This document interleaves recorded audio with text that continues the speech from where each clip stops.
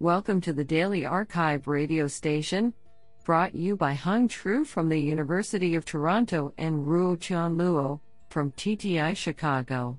You are listening to the Computation and Language category of March 13, 2020.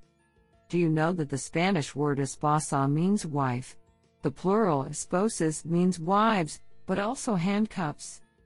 Today we have selected 2 papers out of 7 submissions. Now let's hear paper number 1. This paper was selected because it is authored by Jürgen Jost, Director, Max Planck Institute for Mathematics and the Sciences. Paper title: It means more if it sounds good, yet another hypothesis concerning the evolution of polysemous words.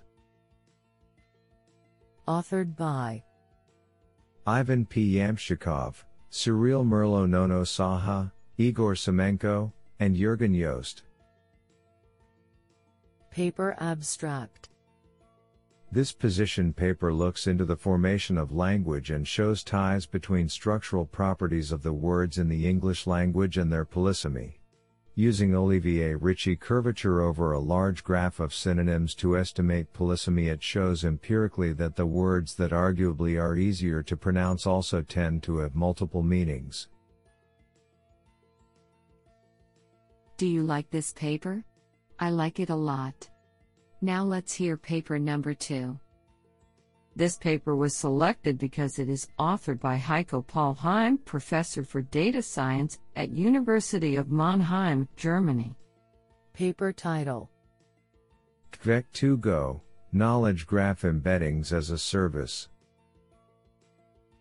Authored by Jan Portish, Michael Hladek, and Heiko Paulheim. Paper abstract: In this paper, we present Vec2Go, a web API for accessing and consuming graph embeddings in a lightweight fashion in downstream applications. Currently, we serve pre-trained embeddings for 4 knowledge graphs. We introduce the service and its usage, and we show further that the trained models have semantic value by evaluating them on multiple semantic benchmarks. The evaluation also reveals that the combination of multiple models can lead to a better outcome than the best individual model. This is absolutely fantastic.